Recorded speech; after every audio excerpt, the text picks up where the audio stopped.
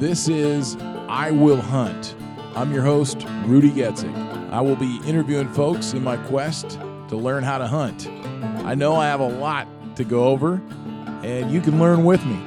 Listen in. Do I have what it takes? Will I hunt? I will hunt from the heartland to the shore, and I may not find nothing, and my rifle turns to rust. But I will hunt. So this is my good buddy and employee of the month at Cantrell Outdoors, Matt Russell. Every month. Every month. He is a cohort that goes to Montana with me every year, and local hunting guy, big-time shooter, lots of guns, and pretty knowledgeable guy. I think he probably knows more about guns than he knows about hunting. Probably fair. So I think it's good to have a guy. I don't know, how many years you been hunting? Seriously hunting, I'd say probably 6. And you got your first gun when you were 4? Probably. And Yeah. Definitely started shooting that young. Yeah. Hunted a little bit when I was like 18, 19, not really successfully. Mid-30s, started hunting a lot more deer, and then really successfully hunting the last 6 years. So what were you hunting then when you were a teenager, like you said? I went up deer hunting with buddies, kind of thrown together trips. Like, hey, get a hunting license, let's go. Not the go to the hunting camp, for 9 days or whatever. Right on. Yeah, I just threw that in there because you kind of act like maybe you started deer hunting in your 30s, but really it changed. It changed. It's a lot different when you get invited to a camp with guys and pack up and go for days on end versus driving up on a Saturday morning and looking for a deer with somebody and not having any idea what you were doing at that point. So going with guys that are more knowledgeable or at least explain what's really going on changed in my 30s. Can you kind of tell? I mean, because I would imagine based on what you're saying was kind of your teenage hunting years. Was there any stories from back then that kind of stick out? Just kind of like, oh crap, what were we thinking type of stories, or that kind of thing? Well, the guys I was with probably wouldn't say so, but for me it was, I had this beautiful blued, 30-30 lever gun, and we go up hunting, and they just start making me climb rocks, like just straight up, like, should we have lines on? This is so steep type of stuff. And the whole thing I'm thinking about is I'm beating up this beautiful, gun all over these rocks. Then we get up to the top and don't see anything, and I'm like, what am I supposed to be looking for, whatever. And then we go back down and the day is over. And then the next time we might drive around in a truck all day, stopping and glassing fields. And I was just kind of more along for the ride, and still had a great time because I was with, you're with great people. But not really knowing what I was really doing, just experiencing it a little bit. Yeah. So when did you meet Chris? Because you guys are good buddies outside of being the employee of the month at Cantrell Outdoors. For sure. Our gals work together, and we got introduced through them. What did I want some gun work done or something? I think it came up. It was, I remember the very first time I met him, we went to the NRA banquet at the Nile Country Club, and Dawn's like, okay, we're going to go meet my friend, and she's bringing her boyfriend. And I'm like, oh, okay, sounds fine. I meet lots of boyfriends, and go down there. Lots from of the boyfriends. same gal. Like, yeah, she got lots of boyfriends, no big deal. And go down there, and this, she's like, oh, I'm like, trying to get like, oh, what does he do? Does he, that way I can. He's obviously going to the NRA banquet, so I don't have to, tone it down too much, right? So I walk up and I see this guy, and he's wearing this like tent of a polo, and he's this big giant guy. He's got like a 8X shirt on, and I'm like, who's this guy? Like, what does he do? I was like, is this guy like a bodybuilder, or what does he do? And like, he's talking about guns, and does he hunt? And I'm asking all these questions, and he's like, yeah, just like some guns and some stuff, and then I think we had a party I think we had a party after that, or I don't know. I remember, but I was like, hey, what's it? Heather, what's her boyfriend doing? You should have him come up and hang out. We could look at some guns and stuff. And he came up, and it was pretty drastically clear up front. Like I'm a rifle guy, and he's like, oh yeah, well what about this on my 1911? And I'm like, yeah, those are 1911s, yeah, And I mean, I had a 1911 one, and he has Double digits. I'm a 1911 nerd. If the cops are listening, a couple, and and then same with shotguns. Like we went to a shotgun charity event, and I show up, with a basically there's something that looks like I've been chopping wood with, which literally, I had one shotgun, and there's a Browning pump, and he has like this $10,000 work of art, and he's like, oh yeah, I used to shoot competitively and all this. And I'm like, what? Like, so I've shot some shotgun competitions. Yeah. Me and my dad, and yeah. That's kind of interesting to me. Can you kind of go into that a little bit? Like, I don't know what that is. Like, what are you doing at a shotgun competition? Shooting trap. So, well, there's different kinds of. Where are they at too? Well, they're all. I've been to ones in Granite Falls. There's a huge shotgun complex down by Lacey, and I've gone to that a couple times, and I think there's at least a dozen. There's probably more than that. Trap stations. So you have 5 people in each station shooting, and everybody's shooting. So with trap, it is 5 positions. You take 5 shots at each position, and the clay can come out in 3 different directions. So you get 1 shot each time it comes out, and then it goes down the line, and you do that for 5, and then you rotate positions. So the clay only comes out 3 different directions, but your perspective on that clay coming out changes 5 different times. Oh, so the clay is stationary, and you're moving around. The clay can come out 3 different directions from the same spot. Yeah, and okay. then you shift up to 5 positions. That's kind of the most common. That's trap. And then there's doubles, where you get 2 shots and 2 birds. Same setup though, 5 positions. And then there's a host of other ones. There's continental, which is you get 2 shots at 1 bird, but it's being launched at a much faster speed. On and on. There's lots of different variations.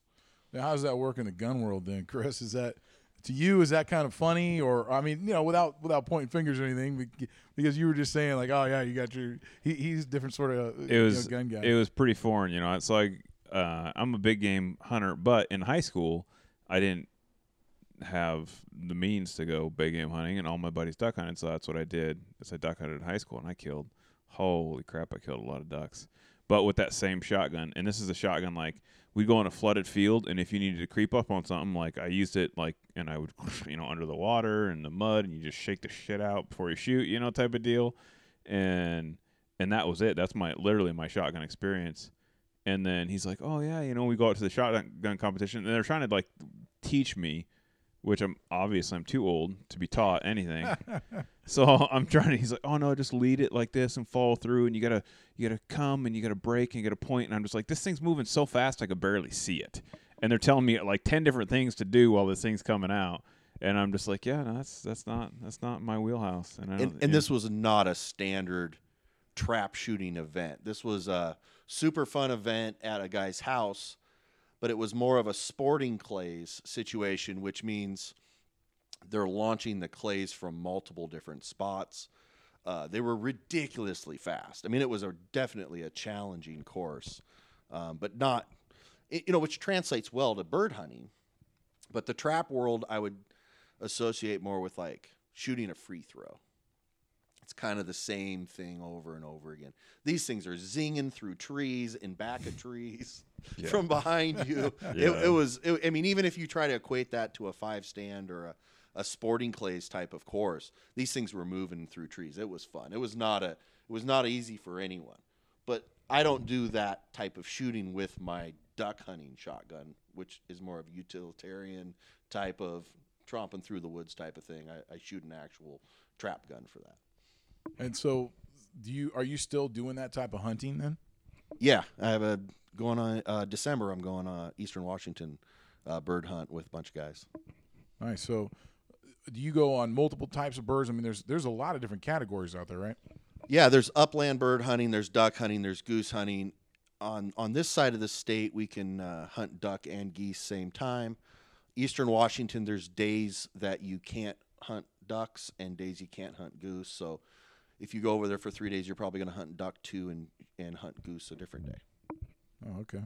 Well, earlier I was asking you to try to pull a story out kind of from the beginning or, your teenage years. And, man, no offense, but teenage years are long past you there. There's got to be some stories in there somewhere. That's kind of the fun thing about podcasting is to be able to kind of tell some of those stories. Maybe you wouldn't tell the misses or perfect. So I'm just here to get in trouble. I'm turning myself in. No, because she might not care as much as we do, right? Right. Well, the shotgun thing, I just got real heavy into that. So I like shooting. I like all forms of shooting. I've shot some service rifle competition stuff also. And I've never gotten to be like really a top guy in any of them, but I'll go and try a style of shooting for a while and kind of get decent at it and enjoy it. And then I might, hey, let's try this over here. It's a whole different experience. The service rifle thing, I got good enough at it where I really needed to start hand loading my own ammunition or I just wasn't going to succeed any further. And at that time, I just didn't have the ability and time to really start mastering that. Now I'm doing that now for sure, and Chris has helped me a lot with that and some other guys. But really growing up shooting, it was going out to my grandfather's farm and shooting targets, pulling the 22s out and shooting cans. And I could do that. I can still do that all day long. That was fun. We're totally going to do that in Montana, by the way. Yeah, I wear other people out when I go shooting, and I guess when people think about, you're going target shooting and they put up a piece of paper at whatever distance and shoot at it a whole bunch. We like to put pieces of steel out there. I mean, we've hung, propane bottles from trees and you shoot it and it swings. And then as it comes back, you try to shoot it again. And, I can just do it any which way. And in any, we can go shoot bows all day until we're exhausted from it. I'll do any of it all day long. So Montana. Yeah. So speaking of shooting, well, you guys are leaving pretty soon. Yeah. So when Rudy came down here, he noticed that there was I don't know how you would describe it, a vomitous amount of gear laid out everywhere. And Matt and I are headed to places unknown in Montana in less than a week, actually. And he might even leave a couple days early. If I can get the time off, I have buddies hunting in Eastern Washington, and I would love to go hunt with them for a few days if I can do that, and then leave from there and go to Montana. I would love for you to bring some fresh steaks to Montana. Well, on my way here, one of my buddies has shot an elk, but I'm pretty sure he's not going to give me any. Not if you're not going to help him out. Yeah. No, I'm missing the pack out right now. So I think on purpose, right? What was his name? Let's call him out. No, I would be happy to help Dave. Well, for one thing, we have the meat grinder is both of ours, so he's going to be stopping by at some point to pick that up to process some meat. No, I'd love to be helping any of those guys pack out right now if I could be. Yeah, so let's talk a little bit about Montana then. One thing that kind of gets me, and I kind of alluded to it earlier, is just the time off, the time away. You mentioned you might even get some extra time off and away. How does that sit at home? Neither one of us want to. Not always well. And the other thing to consider with that is, we're gone during November. So it's horrible weather here.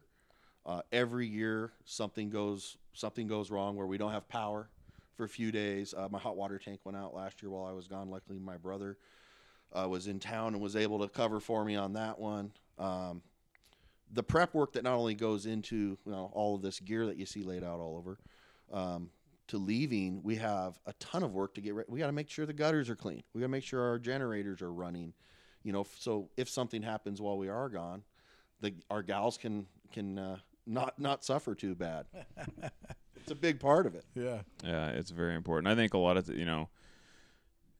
starting with, obviously both of us are self-employed, so that gives us the opportunity to take time off. Obviously, a lot of times we know when you're gone, you're not making money type of deal.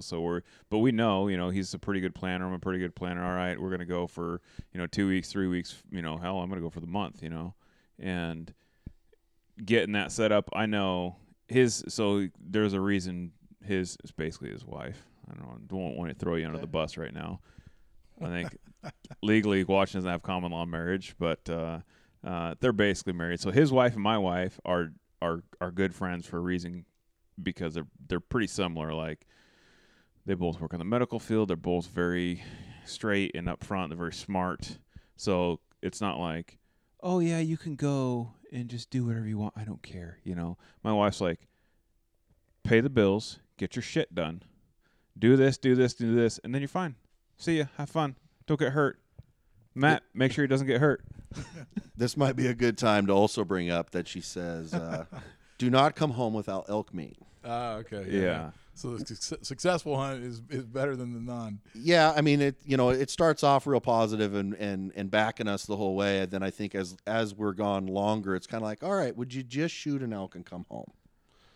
And she wants the meat too. So I think that's part of it. And, I just, you're with a person, who they are. This is who we are. This is stuff we really enjoy doing. We spend a ton of time and money planning to go do this stuff, and if we don't get to do it, we're not very happy. Mm-hmm. Yeah, I could relate to that too, as far as like just getting in the woods, right? One thing that kind of between your two stories there, I was kind of reading between the lines. You mentioned that you're not only taking 2, possibly 3, but 4 weeks off.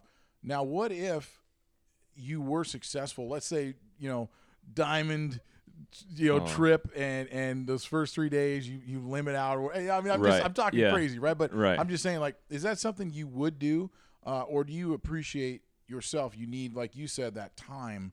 It's not just fulfilling the tags. Yeah, I think this is funny. I think we were just talking about this actually. So with being, I'm self-employed. I got 2 businesses. Matt has umpteen businesses, and we work really, really hard. I mean, it's like we're texting each other in the morning like, hey, I'm doing cardio, because he hates cardio, by the way, almost as much as I do. And it's like, hey, we're training, we're planning, we're getting all this stuff ready. Well, I work a shit ton of hours, and he works a bunch of hours. And so when I go there, if I shot my elk and my deer and all the other stuff on the very first day, I wouldn't come home. And the reason I wouldn't come home is because the last time I came home early, my wife, whom I love, is great, and she said, what are you doing home? And I literally came home. My daughter was sleeping on my side of the bed, and I had to sleep on the couch because I came home too early. So I'm like,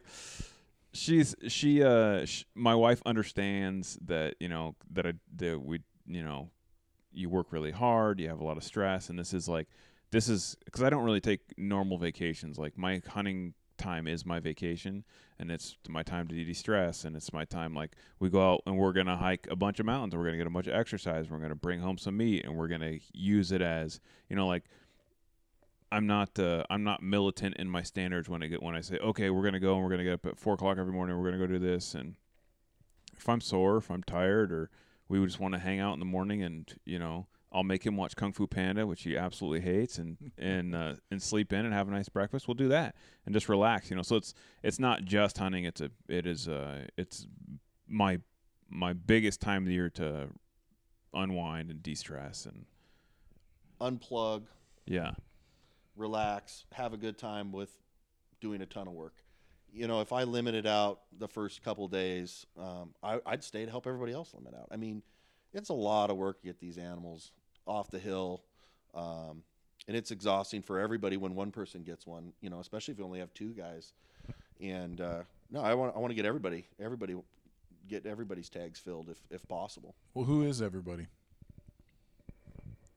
Last year it was Me, Chris, and Ed. Yeah. And it was me and Chris for the whole time. Dan and Kelly were there for when we got there and left long before we did. Mm-hmm. It just kind of changes. You know, if you have guys you're hunting with that you're partnering up in whatever sort of way, right? Then you want to help them get their tags filled and because you want them to help you. And we have a bunch of extra work now. So this year I put in it varies in states, right? So you can put in as a group, and say for instance you want to put in for a group in Alaska. A group is 2, which is ridiculous. State of Alaska, if you're listening, that's silly. But Montana, so you can put in, I believe it's 5. So we put in me and Matt and my buddy Ed and my other buddy Brent, and then my dad. And so we got those 5 guys going. We got 2 other guys going. We had another guy that got drawn that just had eye surgery, so he can't go, which sucks. But so we have all these guys, say 7 guys, but we just got a call from our buddy Dan, who's Dan's 70, I think, and old retired guy, great guy, incredible hunter, and he left a month ago, went over there, and oh man, yeah, seriously, you guys living the dream, man. And that big storm came through Montana, and blanketed everything with snow. Well, he was outside his trailer. He's camped at camp, just hanging out, fishing, farting around, and he's sweeping the stairs off and slipped on his, a couple, 2-3 trailer steps, but he's 70, and so when he put his foot down, he rolled his foot over and broke his ankle in 2 spots. And so he needs surgery right now. And Dan is the kind of guy who will literally rub some whiskey on it and some duct tape, and he'd be like, I'm going to hunt for, the next month. So we're gonna have to help try and get him around, and luckily Dan's a huge fan of side-by-sides, and Matt just got a brand new side-by-side. And so I think him and Matt are going to be best friends when he gets over there, because Matt did just get a very, very nice side-by-side. 6-seat, hard cab. Heater. Windshield wiper. Do the windows roll up? Power windows. Oh, man. Yeah, dude. This thing is... But Dan hates side-by-sides. Literally, he hates them. But... Well, he might use it this time. Yeah, Well, he's got a 4-wheeler, and he's tough. He's a real tough dude. He's it looks like a little mountain man. Little pot belly, big beard, and it gets like 20 below, man. Some 30 below sometimes. I'm not riding a 4-wheeler, so... Now that he's got a busted ankle, he's got to be on crutches. I think him and Matt are going to be best friends. So we'll see when we get over there. That's going to be fun. He might be purchasing one of these when he gets Yeah, back. yeah. Nah, he'll just ride yours. Yeah, I don't know. It's going to be interesting for sure to see how he, well, first of all, is he even going to be able to stick it out? I mean, he's going to be over there. Maybe he has to have surgery. We just don't know yet. Yeah. I think he's going to have surgery and stay over there. Because that's how it's going to be a story. It's going to be. It's going to be an adventure. It'll be a good story when we get back, because it's already a story. That's good. Well, I can't wait for that. Yeah. Let's talk about the gear a little bit, because we did talk about the kind of splayed out gear, and I'm sure the same thing's happening at your house, Matt. For sure. I know how it is when you're going on a big trip, or for this case, if I'm going on a backpacking trip, we do that a lot. Same sort of thing. But you guys are dealing with all kinds of different situations and all kinds of different gear. How does that work then? Say you go out, because you're talking about a month. Let's say you're both talking about a month. Are you guys taking time to go into town, kind of wash stuff up a little bit? Because when stuff gets wet and cold and dirty, is that a thing in the hunting camp thing? Not in our hunting camp so much. And it is really hard to pack 30 pairs of warm quality socks. It's hard to own that many. Yeah. It can be tough, and it gets rough. Mm-hmm. Without a doubt. We talked about maybe hitting a laundromat last year, but I don't think we ever did. Yeah, it's another problem is people at home, if you could imagine, between Rudy and myself and Matt, we got about 1,000 pounds sitting on this couch right now. So when you pack like 2 pairs of pants and a pair of underwear, and it fills, a giant duffel bag. And then you got to figure out, crap, I need clothes for the rest of the month. And so when you can't bring too much, you got a limited space. So he shoots an elk, I shoot a deer. Maybe it's a brutal pack out. You get all sweaty. You're covered in blood. Well, you don't want to be rolling around, in these disgusting clothes. So then you go to pants number 2, or say you got 3 pair of pants, or 4, and these are, we're talking pants that are, $200 a pop too. Jackets that are $300 and $400 a pop. So when you get, it's not like we're buying multiples of some things, So you get it dirty, and you're just like, wow. Do you make shit? How far do you think it is into town? It's an hour and a half drive At least on dirt. Yeah, it's And I don't know if they have a laundromat in that town. It's jaunt. It's a real jaunt. Well, the Crummy Motel has a. I'm not gonna say the name of the motel because I don't want them to get their feelings there. But you don't want to give away your area either. Yeah, necessarily. But the first time I took Matt there, because you can take a shower there, right? So they have one. It's a motel. And they leave one room open for hunters so you can take a shower. And the first time I took Matt in there, he was incredibly impressed. Yeah, I was literally worried about cutting my feet. Wow. There was tile. Okay, so it was a fiberglass shower enclosure. The bathroom floor was tile. It was so broken up that there was pieces of broken tile in the shower enclosure, and I didn't exactly bring, shower slippers or anything for this event. And you own shower slippers? No, actually I don't. But Side note, don't own shower slippers. It was a rough room, right? Like, obviously hunters have been coming in there. The garbage can was full. It was disgusting. I mean, they don't clean it between uses. It's just show up and shower, and what was it, like $5 for us both to take a shower for 2 showers? Yeah. Wow. Yeah. That's a good deal, actually. Yeah, no, it was a good deal. I honestly don't think they clean it more than once a month, and the drywall was like moldy and falling down from the ceiling. But when you've been hauling critters out and you're covered in blood that's a week old, and you stink, it's like. Is water hot? Yeah. Yep. Does it get burning hot when the neighbor flushes the toilet? Yeah. Do you care? Not really. No. Yeah, we'll take it. Certainly better than no shower. Yeah. And there's been several stints of 9 days with no shower, of just hiking and packing stuff out for days. And no, you're happy to get it. You're just like, it'd be nice if I wasn't literally in fear for my life as I showered in here. Well, you don't want the shower curtain to touch you. Matt, I'm sure Chris will let you borrow his shower slippers. Yeah. Yeah. Do you have shower slippers, Chris? I'm going to order some. Oh, okay. That'd probably be something to put on the list. I'm going to order some, yeah. Actually, side note, I'll have to send you a link to these shoes I bought. Really? Yeah, for sure. I can't reference them right now because I can't even remember, but I bought them on Amazon. They're water shoes. They're awesome. Yeah. Anyway, real cheap. So yeah, so and the only reason I asked about washing the clothes is because I know how it is. I mean, you go hiking. I actually, I'll go on a 3-4 day backpacking trip, and I don't even bring extra clothes. What I'm wearing is what I'm wearing. And so the stink and stuff, I understand that. But when you're hunting in, like you said, 20 degree below weather, and if there's blood and that kind of thing, that adds a whole nother element to it. Yeah, it's we're pretty good about layering, because the problem is it gets so cold that, dangerous cold. It's like 20 below, and then the wind blows, and you blink your eyes, and your eyelids freeze shut. It's cold, man. So we have multiple layers. You got your merino-based layer, and then we got all kinds of, mid layers, and then, a coat, sometimes a really heavy coat. And but when you get in it,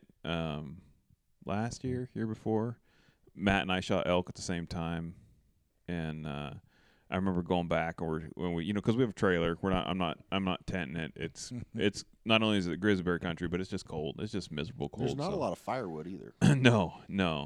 So That makes sense. he gets back and he's got his long johns on, and he takes I think he had the Cabela's, the Berber pants. Yeah, the Outfitter Berber pants. Yeah, which are awesome, by the way, with the wind shear. And he takes those off, and his long johns, like he looked like he had like red knee pads on, because he was just, when you're on your knees, gutting critters and cutting them up and doing stuff like that, and so the blood had soaked through his pants and through his long johns, and it was just I believe my bottom may have been a little covered also. It was and that happens a lot when you're packing stuff out and it's dripping. Yeah. Did you Out of your need pack. somebody to point that out to you, or did you know it yourself? Oh, Chris was there to take pictures of it Yeah. right as I was changing. Right on. I did. And honestly, we were both so happy. I mean, we both just shot elk. I think it was probably about 5 o'clock in the evening.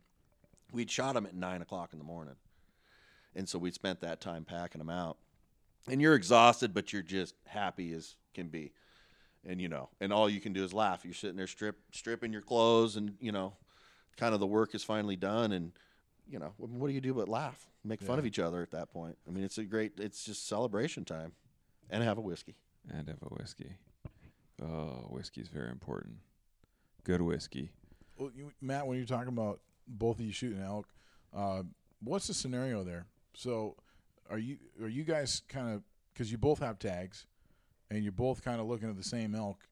How does that go in the field? Like, you guys are obviously talking to each other. You know what? There was almost no talking on that one. It was the end of the season. We were hiking it. We had seen another herd up high on the mountain we were kind of going after. And I know I was at the point where I was like, we're never going to catch this group of elk. And then from the left, from down below us, I think it was like 8 elk came running up. Mm-hmm. We didn't say a word to each other. We both just started dropping our packs, getting our guns ready, and calling out ranges for each other. And that's actually kind of nice to be able to do that. And you're spot, you can spot for each other's shots. That's kind of nice not to go, oh, you go, do this one, you do that one. I don't really remember us saying a whole lot other than No. spotting shots. And kind of like in the side-by-side thing, when I'm driving, I am generally not the shooter. So, and I generally just lay that out with whoever's riding with me. Now, it might be different if the guy's riding with me with a broken ankle and has crutches. Right.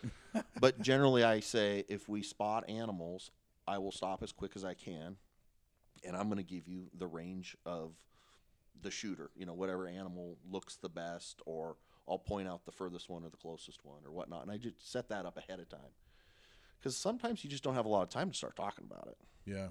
I was just kind of curious because, me not having ever hunted before, maybe some of the listeners, you have this group of elk, you say 7, 8 elk, and one of you shoots, and then are you shooting right away on the second shot, Depends on if the animals have stopped, if you have a shot, right? I mean, there's factors that kind of go into that decision. You just don't randomly start popping shots off at whatever. But I think I shot first, and you were giving me the range, and then vice versa. We ended up moving a little bit. I think it just depends on who you're hunting with. You definitely get into those situations where you're discussing everything you're wondering about. Like, you're like, hey, this one's the best one, this is that. But if they're moving, there's just so many different things that can play into the fact that if you have a chance to discuss it or not with the person. I mean, how big of a hurry. Chris is really good has been with me since I started hunting with him. I shot my first deer with Chris. And it was like when we saw a deer, it was like, Matt, get your gun. You're shooting a deer, And then I think the real key to that was the fact that I would have to buy dinner that night. That was a good dinner too. It was Where a were great dinner. where were you guys at? We were in Montana, and should we name the restaurant? Yeah, we can give him a shout out. The Pete Restaurant The Pete, yeah. in Lima, Montana, where you cook your own steaks. Shout out to the Pete. It is. It was very, and so that was the first time I'd been to the restaurant. Okay. And I didn't know the whole rule, like, oh, you shoot something, you're buying dinner, and I was happy to. We made that up on the spot, by the way. That was a new rule Yeah. after I pulled the trigger that day. Yeah. That's cool. He did shoot this deer down in a hole, but it was a great hunt. I still remember it, and it was a good time. It was a great stock. They had no idea we were there. It was a really, it was a steep shot, so angular wise it makes a big difference, especially on longer shots, And Well, it also, we talked about in a prior episode too. It depends on it changes how you're standing, how you're right, because right, yeah, you'd mentioned you like prone, and Right. maybe you're not going to do that if it's a straight down. it was Matt's a good shot too, and even he's shot. He shot way more pistol and shotgun than I have. But even like little things like, hey, if he's very coachable, so if I say, hey, just do this and here we go, and then we're gonna do this and do that, he's like, yep, and he got right on it. Perfect shot, laid the deer over. Deer it was in its bed, had no idea we were there. Again, everything went perfect. Shoots the deer, we go down. We had one other guy with us. Yeah, Brent was with us. Yeah, and so it was nice. Get down there, high fives, get the thing cut up, and guys to pack it out. And it was steep. It was really, it was steep, but it was a great hunt. It was a lot of fun, and dinner was good too. Yeah. Thanks, so Matt. it just depends on the situation as far as the amount of talking and discussion of what's going to go on when you happen upon the animals, right, or they happen upon you. Yeah, for sure. But I think that goes back to like a lot of times,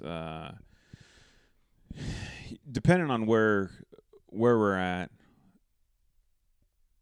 what we're hunting, and who I'm with, a lot, because like some of my other buddies, like Travis, guy I've hunted with for a long, long time, and it's like if you spot it, you stalk it type of deal, right?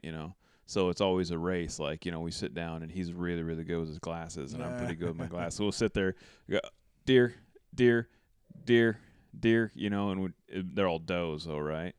And so you're looking for a buck. Oh, there's a buck, and oh, he's looking. Then I'm looking, and oh, he's at a 3-point. Oh, there's a deer over there, and so usually when you like whoever spotted the deer, we would shoot it. But both him and we've I don't know how many dozens of deer. Holy crap! We're sitting here looking at the deer wall, and Travis and I have killed 3, 4, 5 times as many deer as that's on that wall together, and with guys, and taking some of the older guys. And so when I go out with guys like with Matt or our other buddy Brent or even Ed, like it's not as important to me to pull the trigger as it is.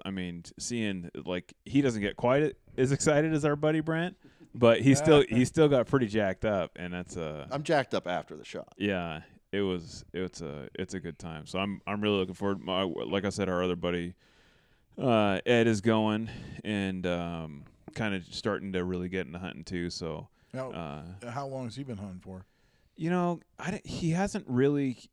He's shot some stuff, here in the birds and things like that. But as far as like big game hunting goes, he's kind of a workaholic. Same thing, self-employed, runs his own business, has a big fabrication shop, so he doesn't really have the time. But now that he's getting into it, he went last year, and unfortunately we didn't have a ton of success last year. But I'm hoping that this year get him into some elk, and get him a nice buck. Hopefully get him a bull, get Matt a bull, and it's exciting, man. It's really exciting, especially when you get somebody there first, and. I don't know. How do you love seeing people shoot stuff? Too. Oh yeah. Chris gets almost as much enjoyment out of somebody else shooting something that any amount that he's helped with, or just even if he isn't helping, just is present or whatever. He usually. I'm a little colorblind. I got some other stuff going on. I'm terrible at spotting animals. If there's snow on the ground or contrast, that's one thing. So. I really appreciate people that have eyes like Chris that can spot stuff. I have a couple buddies. Another buddy of mine, Rick, has incredible eyes. And some of that's, I think, time in the woods, too. Time hunting. I don't know. Chris is like, you see anything over there on that hillside? And I'm like, nope. And he's just like, what about that deer standing right in the middle of it? And I'm looking, and it still took me a few seconds, and it wasn't that big of a hill. I should have. So, hunting with guys that have great eyesight like that is really fun. Nice. One thing I wanted to ask is we did talk about the museum here. How do you relate to that? Are you in that same boat? Is Chris kind of persuaded you? I have at least twice the amount of animals on my wall. No, not as far as a museum, but are you doing the same thing as far as capturing your own part of that and putting these animals on the wall as well? I don't have a ton of animals. I'm waiting. I did go to Africa, and so I'm waiting for a bunch of those to come back from the taxidermist. Yes and no. I have some just European mount skulls and stuff too.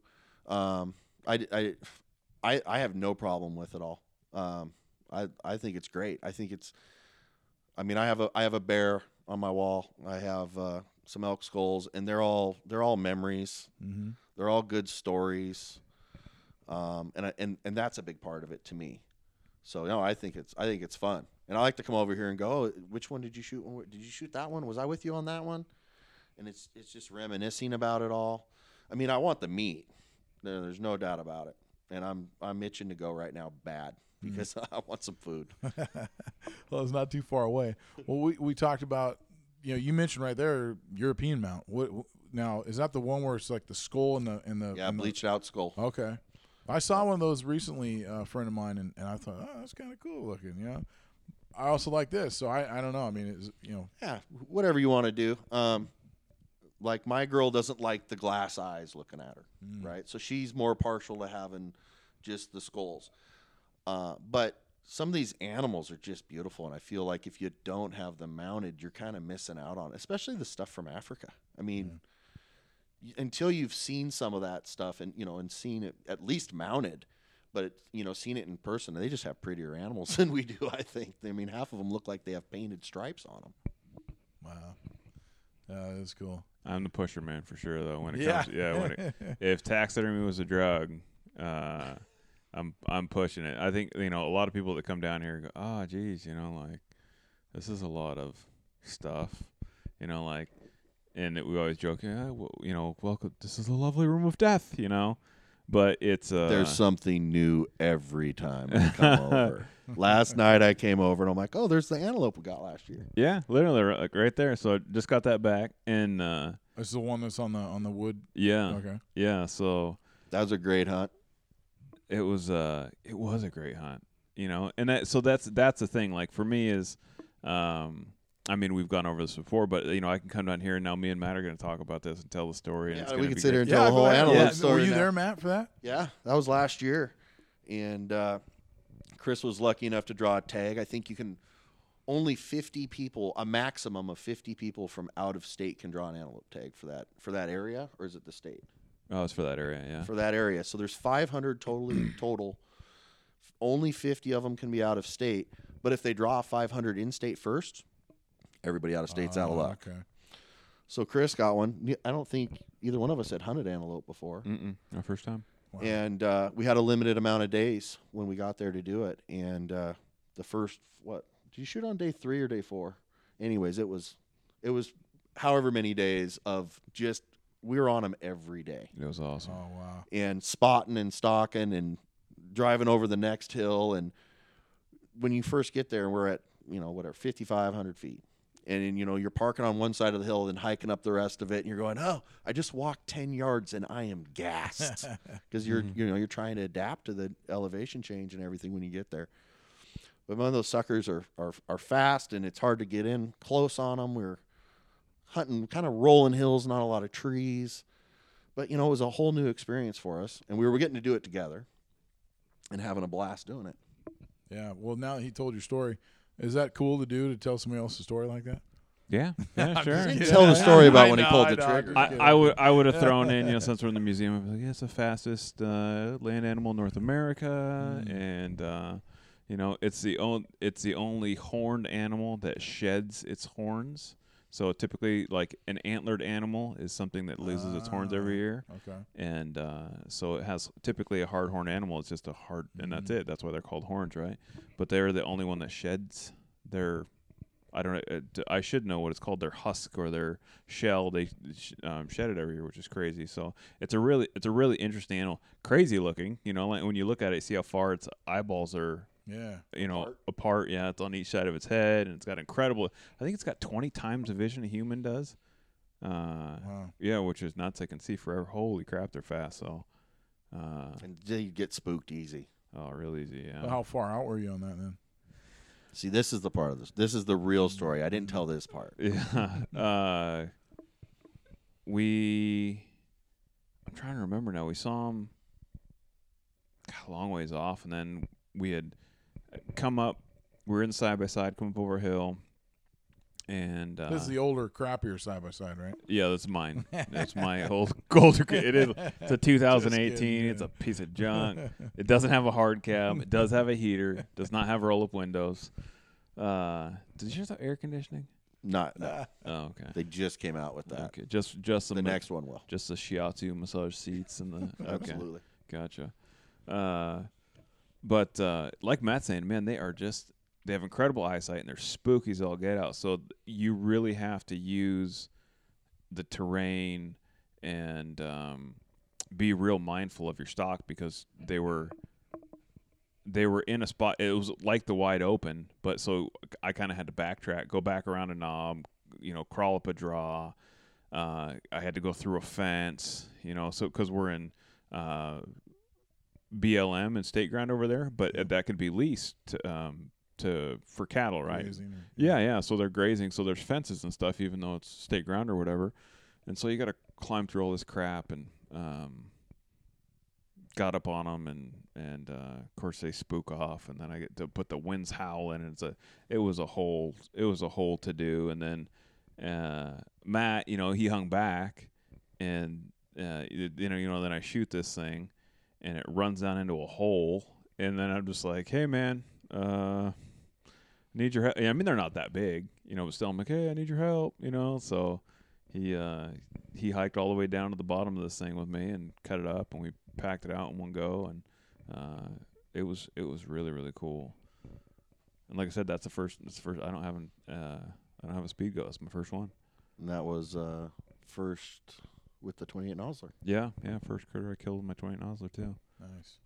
Now, thinking about that, where it's at in your museum here, is that the final resting spot for it? No, it was my taxidermist had an idea and I had an idea and we didn't really come to the meeting of the minds on that one. So it's just He's fired. It's on it's on a tent base there, and I don't know where it's going to go. I just wanted to get it down here because we had the party last night, and I wanted to sit here and drink a whiskey and stare at it and tell stories. So Nice. yeah, I don't know where it's going to go. All you're missing is the whiskey now. I know. I'm a little hungover. Yeah. now there's another question. So for either one of you guys, obviously when you're hunting, you're thinking about getting that successful hunt. And how quickly in your mind, or is it even before you leave, you think, oh, where's this one going to go, or what type of mount am I going to do, or what scenario? Chris has some scenarios here. Matt was talking about some different styles of mount. Well, when I shoot my bull this year, it's getting mounted on the wall. Yeah. I really want to get a big bull elk, so that'll be a nice wall mount, shoulder mount.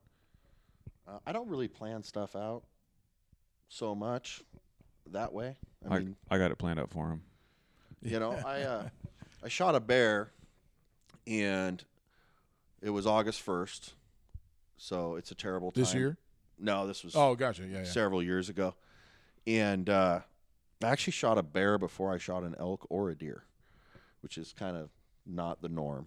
Normally you start with deer, then maybe go to elk. But spent all this time with my buddy directing me on how to cut it for a rug. So we cut it for a rug. I'm like, because literally after I hadn't even considered it. And it's a great, painful story. I mean, it's long. But it was 90 degrees, and we were suffering getting this thing out. But when we got down to it, he's like, well, what do you want to do with it? I go, what do you mean? I'm going to eat it. He goes, no. I mean, do you want to put it on the wall? Do you want to do a full body mount? And I'm like, oh, I don't even, So we decided to cut it into a rug. Well, in August, they do not have very thick hair.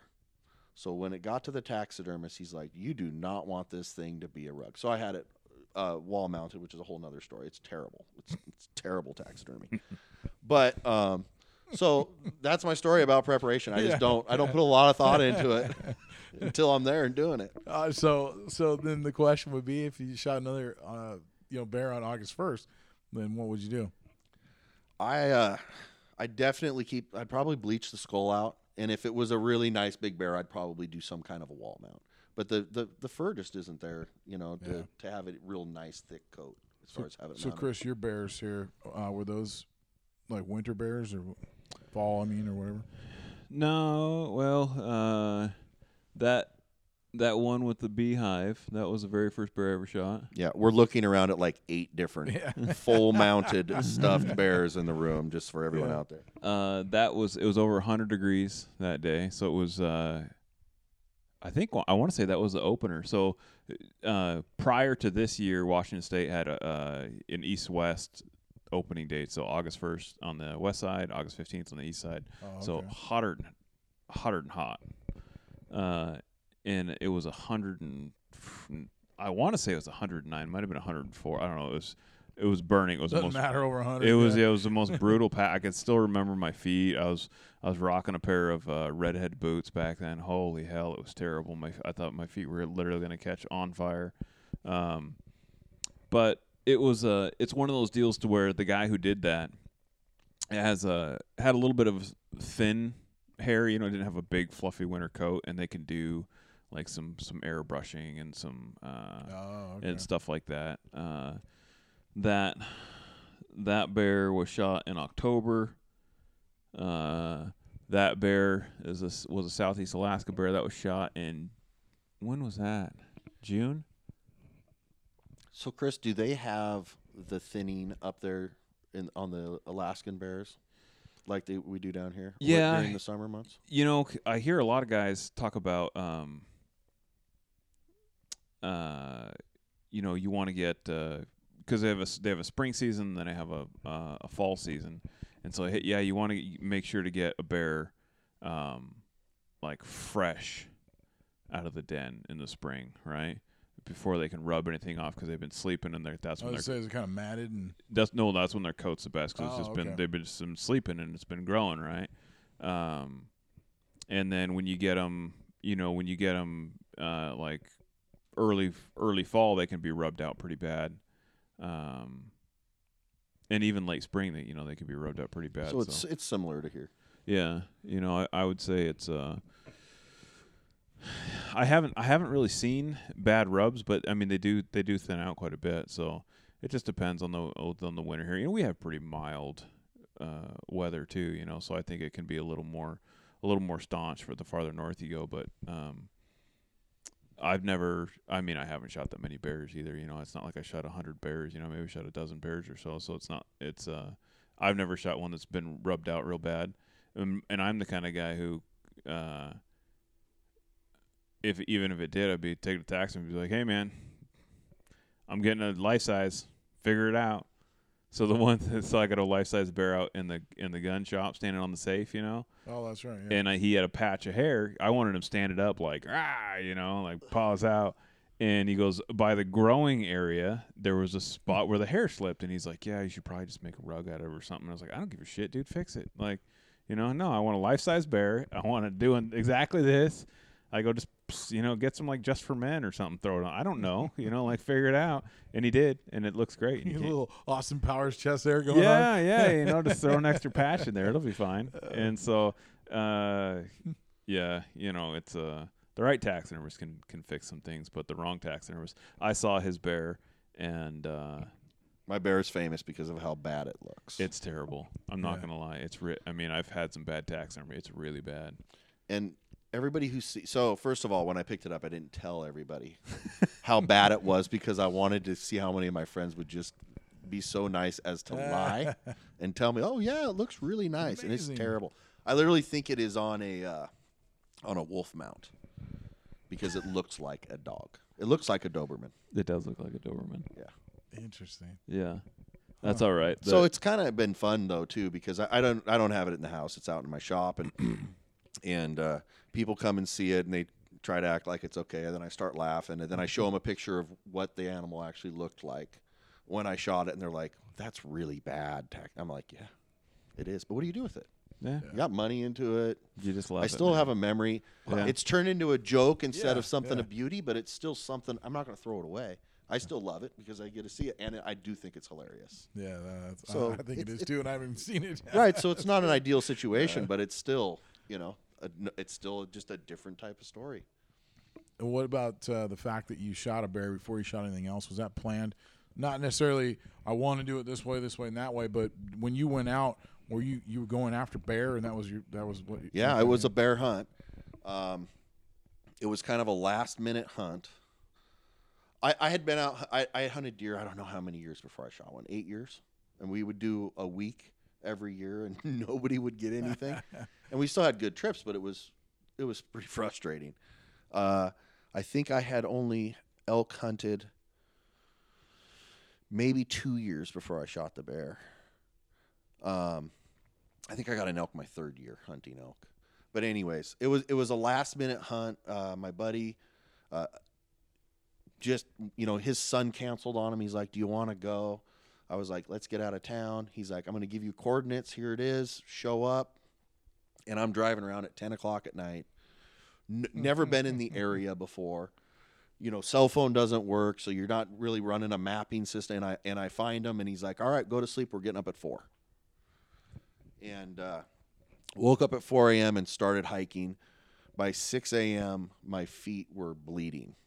It was just straight up the whole way. I was not prepared for it. I had a tiny little North Face. We call it like a 12-year-old schoolgirl's backpack. It was tiny. I honestly didn't think there was a chance of me shooting a bear this day. At like 7:15, I had caught up to my buddy. Had been there maybe 5 minutes. Took it off my backpack, drank some water, and I was pointing at the bear as he was saying bear. Shot it seconds later, and then we kind of mellowed out for a bit, and then started sliding down the mountain because it was off the side of a mountain, sliding down the mountain to go get this bear. Took us a while to find it, and then we had to completely cut it up, bone it out, pack it up. We got back to the spot I shot it from, and literally we're crawling on our hands and knees up the hill at times, at like 3 o'clock in the afternoon. By the time we got down to the truck, all my toes were blistered and bleeding. So it was a bad shoe day. Plus it was 90. So it was literally kind of the worst day, best day ever. And then to top it off with the taxidermy. Yeah, then and it took me 2 years to get the bear back from the taxidermist. Yeah. Oh man. So when you were mentioning that about your shoes and that kind of thing, your boots, was that a poor decision because you were kind of thinking this was last minute, or was that how you were hunting before, where you didn't necessarily need that, and this was kind of a learning experience? Well, most of the other hunting I had been doing at that point had been in October and November, so you're wearing insulated boots, so kind of different footwear chosen because it was August and hot. It was just a brutal trail. I'm not a big backpacker. Like, I have a lot of buddies that are in the military and stuff, and I'm always trying to learn tricks with shoes and socks and everything else. But I have picky feet too. I would just say it was bad shoe selection, and a brutal trail. You'd probably have more wisdom to give me on that than I can tell you why it happened. Maybe. But, maybe it went back to that whole thing where we started the conversation with the fact that you don't like cardio. No, I'm just kidding. I do cardio. Yeah, I'm just kidding. Right. I do cardio. I just don't, and I don't do it year round. This time of year, I'm doing a bunch of cardio. Trying to get ready. Right on. Well, thanks for chatting, guys. Thanks so much for listening to the show. Please rate us on iTunes. Follow us on Instagram at I Will Hunt Podcast. Same on Facebook and Twitter. Check out the website at iwillhunt.com. And you can always send us ideas or feedback. iwillhuntpodcast@gmail.com. This episode featured Chris Cantrell. Follow him on Instagram at Cantrell Outdoors. Thanks to Jack Mattingly and the Whiskey Fever for creating the theme song for the show. Check them out at reverbnation.com/whiskeyfever. Tell me who you see there waiting in the grass, silent like a graveyard, lake's a sheet of glass. And I will hunt till I find what I'm looking for, and I will hunt from the heartland to the shore. And I may not find nothing, and my rifle turns to rust.